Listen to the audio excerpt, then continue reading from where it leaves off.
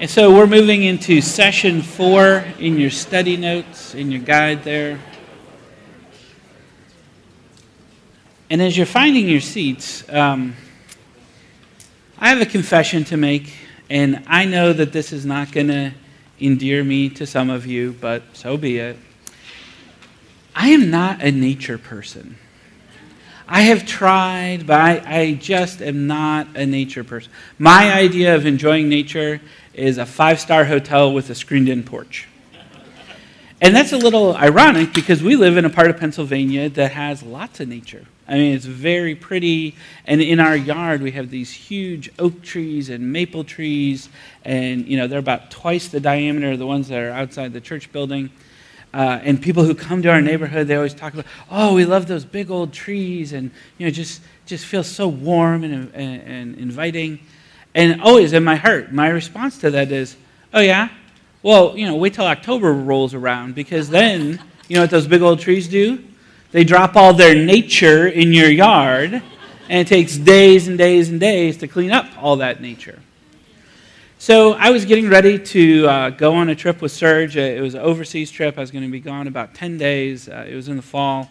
And as I was getting ready to go, had been a busy stretch leading up to that. So I had decided, you know what, I really need just a couple days of, lower pace downtime. Monday's going to be my last day in the office. Thursday's when we're flying out. Tuesday, Wednesday, all I need to do on Tuesday and Wednesday is just get packed for the trip, and because all these trees drop their nature on our yard, and we have a deck, a balcony in the back. That balcony was built so that it doesn't connect down to the ground. So it's a railing all the way around, and the leaves get knee high in there once they all fall in there. And I discovered the year after we moved into that house that if you don't get all of those leaves out before it rains and freezes, then you also get to refinish the deck the next spring. So two things I need to do: pack and get the leaves off of the deck. So Tuesday rolls around, and I get up. I'm loving life. I get an email from the conference organizers. Hey, so-and-so just called. They have the flu. They're not going to be able to come. Could you teach their track as well? We don't have anyone else who could cover it. Okay, sure. Yeah, I could do that. But, of course, that means I have to go into the office. I don't have all the stuff I need, so I've got to go into the office to get some books and get some notes. And, oh, Patrick, we didn't think you were going to be in today. No, I'm not in. I know, really. But while you're here, we have this thing with the budget and, one more thing. And so, I'm trying desperately to get out of the office, and people keep swinging by. And internally, I'm just getting a little more, keyed up the whole time. I'm like, you people are stealing my time. I got to get two things: pack and get the leaves done, right? So I finally get out of the office, and some missionaries that I knew who were going to also be at the conference, I had emailed them a couple weeks ago and said, hey, do you need me to bring anything for you? And I don't know if you know this, but as a actual missionary, it's my sworn obligation to tell you, if you ever go someplace and visit missionaries, it's a sacred obligation. There are things that they can't buy in their country. You have to bring them. You're going to have a much smaller house in heaven if you didn't bring these people the things that they needed. So, and I don't remember, where they were at the time, but red licorice, microwave popcorn, and yogurt-covered raisins were the things you could not get for love or money in their country. And so, Tuesday afternoon, I'm getting this email that says, hey, thanks so much for offering to bring things. I'm like, 2 weeks ago I offered. I'm in the 2 days. I can't. So I'm running around to go, get the licorice, and it's not all at the same store. And so, I come and, I get bent out of shape. And Wednesday rolls around, and things are a little busy. And because I was busy on Tuesday, I didn't do all my laundry, so I'm not getting packed. And so finally, things are packed on Wednesday, but I still haven't done those blasted leaves. So I take a deep breath, and by now it's dark, and so I'm out and I'm on the deck, and again, I'm not an outdoor guy. I don't have all the gear, so I got Parker's old Dora the Explorer headlamp on, so I can, because you got to muck out the gutters, and then you got to, and the leaf blower doesn't do you any good because it won't blow it over the side. You're literally having to scoop the leaves, and the whole time internally, I'm just like, oh, I can't believe this. Here I am out here doing this. And what is wrong with those people at work? Why couldn't they leave me alone? And how come I have to run it all over looking for yogurt-covered raisins and out here doing and who even builds a deck that doesn't have some way? I mean, this had steps. I just blow them right off and be done. Who does this? It never occurred to me in that moment, as I was wrestling through those circumstances, Jesus had already done the most gracious thing he could think of for me. I think we're going to see that sort of dynamic in our passage this morning. So we're picking up again in Mark 6. And this passage immediately follows the feeding of the 5,000. And the connection point between, what I think I was experiencing and what the disciples were experiencing is in the summary statement. It's easy to miss Jesus when we feel like we are trapped by our circumstances or that God has left us to fend for ourselves. In order to rediscover Jesus, we need to realize that Jesus can often see hidden areas of unbelief in our lives and put us in places where that unbelief is exposed so that we can run to him in repentance and faith. Jesus wants to deliver us from the hardness of our hearts, not from our circumstances. So again, we're going to be looking at this passage through, two lenses. The first lens is, here's what the disciples can see, and then we're going to go back and we're going to read through the passage again and look at it from, here's what Jesus is seeing. So as we read through the passage, just kind of put your blinders on and say, if I was one of the disciples, what can I see? What can I understand? What am I experiencing? So, verse 45. Immediately after the meal, so that was the feeding of the 5,000, Jesus compelled his disciples to get into the boat and go on ahead of him to Bethsaida while he dismissed the crowd. After leaving them, he went up on a mountainside to pray. Later that night, the boat was in the middle of the lake and he was alone on land. He saw the disciples straining at the oars because the wind was strongly against them. Shortly before dawn, he went out to them, walking on the lake. He was about to pass them by when they saw him walking on the lake, and they thought that he was a ghost. They cried out because they all saw him and were terrified. Immediately he spoke to them and said, "Take courage, it is I. Stop being afraid." Then he climbed into the boat with them, and the wind stopped. They were utterly astonished, for they had not understood about what Jesus had done with the loaves.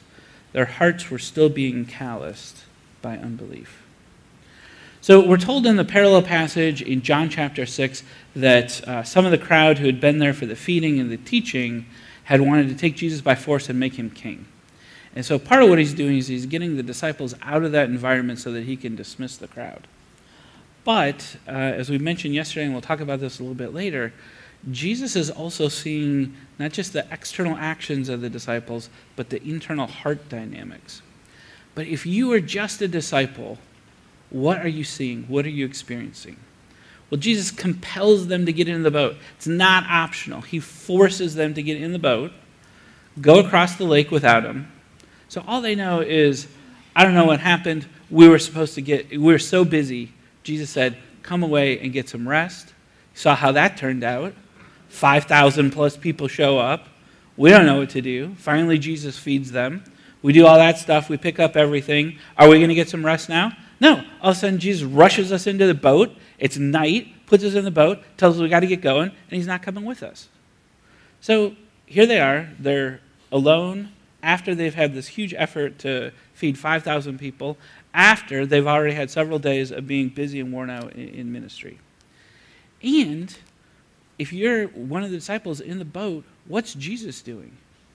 You don't know. You can't see him. You don't know what's going on. So I think it's fair to say that the disciples definitely would have had a sense of felt absence. Where is Jesus? What is he doing? How come we're out here?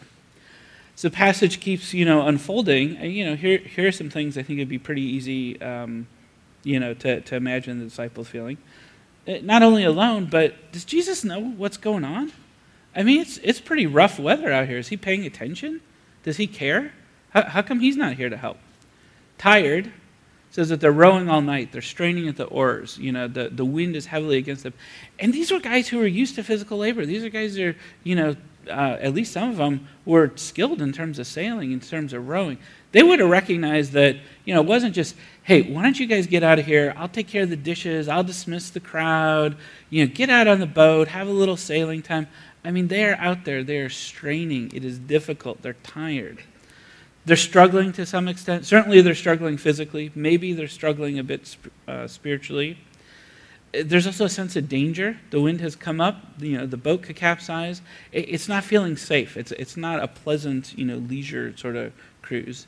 And we're going to see when Jesus shows up, they're afraid. And by the way Jesus addresses them, they're not just afraid when he shows up. There's already fear that's been in their hearts.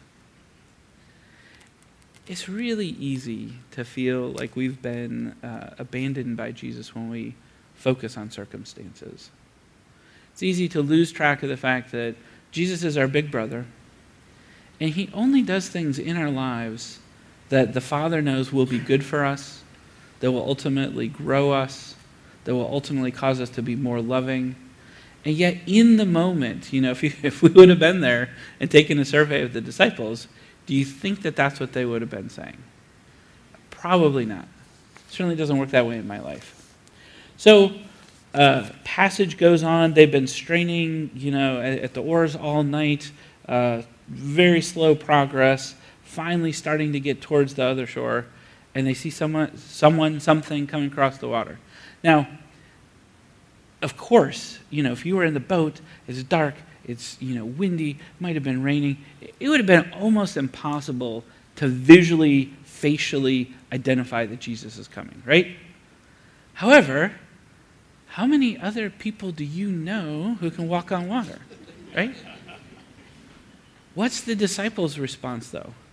They see something coming towards them, and it's terror. They don't know who it is. They're not thinking about what, they just see this thing. They're absolutely afraid. And why are they afraid? Because they feel like they've been abandoned. It's not even really on their radar screen that the person coming is going to be Jesus. So they're absolutely terrified. When Jesus, finally gets to them, he says, take courage. It is I. Stop being afraid. So the specific verb tense it's an action that's already in place. They were already afraid. They were already terrified. And when Jesus gets in the boat, the wind stops, and they're completely astonished. They're just dumbfounded that Jesus is able to control the wind. So it's clear from the disciples' point of view, existentially, they still don't really truly understand who Jesus is, what he's capable of doing. So all of that's kind of the first lens sort of perspective. If you're a disciple, worked hard, fed the 5,000, got bum rushed into the boat, sent out on a stormy, choppy lake, labored all night. Where's Jesus? He's not here. He's not helping. Does he even care? Finally, he does show up, scares the living daylights out of you when he does, and his response is, hey, stop being afraid. It's me. Gets in the boat, the wind stops, and they're just gobsmacked. They're just beside themselves looking at this going, what is going on here? Now, the thing that I find really interesting is, that verse 52 that I, mentioned. For the disciples had not understood about what Jesus had done with the loaves. Their hearts were hardened. So that's really what gives us that second perspective. If we didn't have that in these verses, we wouldn't really be able to have that kind of second lens. And the reason why they're having such a hard time making sense of their circumstances, the reason why those circumstances seem so big, so overwhelming to them, is because of the condition of their hearts.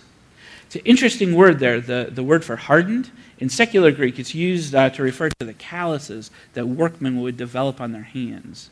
And so it's something that's hardened over, it's rough, it's not soft, it's not pliable. And so, he's really talking about the fact that in terms of posture towards Jesus, this is how the disciples' hearts were. Not only that, the specific tense of the verb that he's using is an ongoing, repeated condition that's really the state of their hearts. It's not just that they're having a bad day, and so they're not looking for Jesus maybe when they should have been looking for Jesus. At this point in time in their ministry, in their relationship with Jesus, there is not that spiritual receptivity that Jesus really wants to see in them. So their hearts have been calloused. They've been hardened over. Well, what's caused their hearts to become calloused? Same thing that causes our hearts to be calloused towards Jesus. Sin. More specifically, unbelief. And it's so interesting because in my life, that unbelief is often very subtle. Like, I'm sure if I just came out and said, how many of you believe that Jesus Christ, Son of God, died on the cross for your sins, raised on the third day, seated at the right hand of the Father? We're all going to pass the theology test, right? The formal theology test. The functional theology test, however, is what we're seeing in the disciples' hearts, and what you're seeing, what we see in our hearts. It's those places when we feel like, maybe God really can't be trusted. Is God good to me right now in these circumstances? That's the question I wrestle with when I'm struggling with being a spiritual orphan. Or maybe it's the idea that we need to put our hope and faith in something that's, a little more reliable. Our own skills, our own ability to control the situation. Or idols, those sexy false Jesuses that seem to promise us things that we think either God can't give us or won't give us. Sometimes we look to our own hard work, right? Our self-generated righteousness, what Paul in Philippians 3 calls confidence in the flesh. My unbelief makes those things seem far more reliable than the Jesus who's hidden. Than the Jesus who has put me in these circumstances, doesn't seem to be paying attention, doesn't seem to care about what's going on. Jesus, on the other hand, in this passage, he can see so much more, because he sees not just what the disciples are doing, he sees what they desire. And their desires and dispositions are not matching up with their actions. So all throughout these verses, Jesus is seeing what the disciples cannot. Unbelief is callousing their hearts, and it's making them hard and unreceptive to grace. And so because he loves them too much to leave them in that condition, he again and again is going to orchestrate situations where the disciples, again and again, have opportunities to see just how much they actually need Jesus. Jesus knows that the disciples suffer from the same thing that I suffer from. A lack of faith, that I'm God's child, that he loves me, that he knows what's happening in my life, that he's with me, that he'll take care of me, and that true freedom comes from being wholly dependent on Jesus. Not on myself, not on the things I can do, not the myth of Patrick the God who can control all things in his universe. And so let's look at the passage again, and this time let's look at it from Jesus' perspective. So Jesus has just demonstrated his power, feeding of the 5,000. He knows that the disciples have not picked up the lesson. Remember from last night, what's the lesson? Who are you going to trust? Who do you look for? When circumstances, when needs are overwhelming, where are you going to go? What are you going to put your faith in? And he knows that the disciples still have not gotten that yet. And so what he's doing is he is creating an opportunity for them to see their need again. He is very intentional about putting them in the boat. It isn't accidental, it isn't incidental. It's a strong word, compelled. Forced them to get into the boat, does not get in the boat with them, sends them off. Now, the disciples don't know what Jesus is doing, but we know what Jesus is doing, right? After leaving them, he went up on a mountainside to pray. While they're alone, in the dark, struggling in the wind and the waves, thinking that Jesus had abandoned them, what's Jesus actually doing? He's praying for them. And he's watching over them. He can see them. Now, the text doesn't tell us what he was praying about, but I think fair to assume that at least some of those prayers were about the disciples, about the condition of their heart, about the things that they're struggling through. Notice as well that Jesus waits Verse 47, later that night, the boat was in the middle of the lake, and he was alone on the land. He saw the disciples straining at the oars because the wind was strongly against them. So he sees all this. When does he come to intervene? Shortly before dawn, he went out to them. He is intentional in not going to them right away. He knows what's going on in their life. He is watching. He is praying for them. And he is waiting. All this time when they're tired and alone and struggling, feeling like they're in danger, feeling like they're afraid, Jesus is not unaware. He's waiting. He doesn't go out right away. Why? He's giving them the time and space to let conditions get worse, to give them a chance to turn to him again, a chance to see what an illusion self-sufficiency actually is, to realize that there was more going on in the feeding of the 5,000 than just coming up with some bread and some fish. He knows their struggles. He can see their effort at the oars, yet he still hasn't moved off the mountain. He's waiting to see what their heart response is going to be. Interesting aside here, we're never told in this passage if the disciples ever find out what Jesus was up to when they were out on the lake. As far as we know, they went to their grave and never knew what Jesus was doing that evening. He was intentional. He was thoughtful. He was doing the most loving thing he could possibly do for them. And yet they felt alone, scared, tired, worn out, a sense of, God, where are you? Circumstances certainly seem bigger than Jesus at the moment. Now, finally, Jesus does come. He's crossing the lake. He's coming out to them. And the thing that's so interesting to me is, so that, the disciples have two options here. They're on the lake. They're clearly seeing something walking across the water. The two options are, well, Jesus. And by the way, remember everything that's happened, in Mark leading up to this? Mark 4, Jesus has already calmed the storm, healed the demon-possessed man, raised Jairus' daughter back from the dead, has healed a bleeding woman. Mark 5, cast out demons. He's healed other people, and then as we've just seen, fed 5,000 people. So one option is, finally, Jesus is coming. The only person that we know who could walk on water, who could show up, yay, we're getting delivered. He's going to be here. So that's option one. Option two is, it's a ghost! And they go with option two. Instead of looking for the deliverance coming at the hand of their Father, the best they can come up with is supernatural enemy against us, be terrified. And the thing that's so interesting about that is that their circumstances has, at this point, so defined their view of Jesus, he almost seems beside the point to them. It's an indicator of what's going on in their hearts. Why would it be Jesus? Jesus doesn't care about us. We were so busy serving him, we didn't even get a break. Drug us out to the countryside, 5,000 people show up. Tells us to take care of them. That was a nightmare. That took forever. Puts us in a boat, sends us out on the lake. We've been out here all night. We're struggling. He's not paying attention. He doesn't care. Of course, when we see someone coming towards us, why would that be Jesus? You can hear that kind of heart dynamic that is happening in their lives. So Jesus finally shows up, and he's drawing near to them physically, but he's also drawing near to them spiritually. Remember, for Jesus, the issue wasn't, how are we going to come up with the bread? How are we going to come up with the fish? And for Jesus, the issue is not, how are we going to make it across the lake? How are we going to finally get out of this boat and get on the other side? It's what's going on in their hearts. Who do you trust? What do you believe about me? Who is the one person who can do for you what you cannot do for yourselves?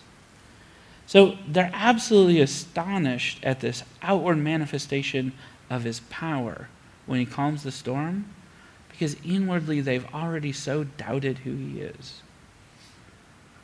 The reality is that Jesus can see their deepest needs, and he is trying to help them at their most profound level. But because of the hardness of their hearts, they're missing it. They're not seeing it. Now, I freely confess, it never occurred to me when I was out there on that deck when it was dark and I'm getting ready to leave the next day for a 10-day trip, doing the blasted leaves, that Jesus was actually doing something gracious in my life. Think about what he has orchestrated in my life, up until then. Changes the plans for the conference and the teaching. He actually wants me to talk to him about what I'm going to teach. Shock! Patrick, if you're going to go speak on my behalf, maybe you should know what I would like to say. And so I've given you the opportunity to teach something that you're not very familiar with. It isn't something that you have a lot of notes on. It's not business as usual. Why didn't you talk to me about that? You know what? I probably have some really good ideas. I know a lot of the people there. They're good folks. I know what they need more than you know what they need. Is that what I saw? No. Oh my gosh. Seriously? He's sick? Okay, yes, I can do it. Go into the office. Everybody is, can you help with this? Can you help? What about this? What about that? What was the response of my heart? You're stealing my time. Stop it. 2 days, all I have to do is leave and pack. It doesn't include any of you guys, right? Jesus is saying, I can work through you. When you are feeling out of sorts, when it's too much, when you don't have enough, that's the reminder. That's a present from me wrapped up with a bow that says, don't rely on false, weak things like your ability, your effort, your schedule. I'm bent out of shape because Patrick the God is having his will thwarted by other people interrupting my schedule. Jesus is trying to remind me, there is no such thing as Patrick the God, right? There's Jesus, and I'm here, and I'm what you need, and I'm what those people need. I can work through you, even when you're worn out, even when you're pressed, but you have to come to me. Come, listen, come, have open hands. Running errands, just running around town to pick up the stuff for the missionaries. What a perfect time to have personal worship. I never really have time to just sit, listen to worship music. You're in the car the whole time. That whole time I could have been happy, excited, spending time worshiping Jesus, really starting to get... And the thing is, why did I need those 2 days? Why were those 2 days so important to me? I felt worn out, and it wasn't just physical tiredness like the disciples, spiritual tiredness as well. I can't rejuvenate myself spiritually. Only Jesus can do that. And so he's given me a task where if I'm going to complete the task, I really can't do anything other than be with him. Totally missed it. Did not see it at all. And finally, the gutters and the leaves. What a perfect time to be out there praying. I mean, it's dark. No one else can really be out there with you. It's a mucky kind of job. All of that. That could have been an hour spent talking to Jesus, pouring out my heart, talking about what do you want, what do I need to do to be your representative in the situation that I'm going into? Here's where I'm struggling. Here's where I'm doubting you. Jesus, what else do you see in my heart that's going to get in the way of me trusting you and loving you and serving you? Is that where my heart was? Of course not. Stupid leaves. Cannot believe that I am out here. My best intentions for those 2 days, if you will, my focused discipline, didn't accomplish what I thought that it would.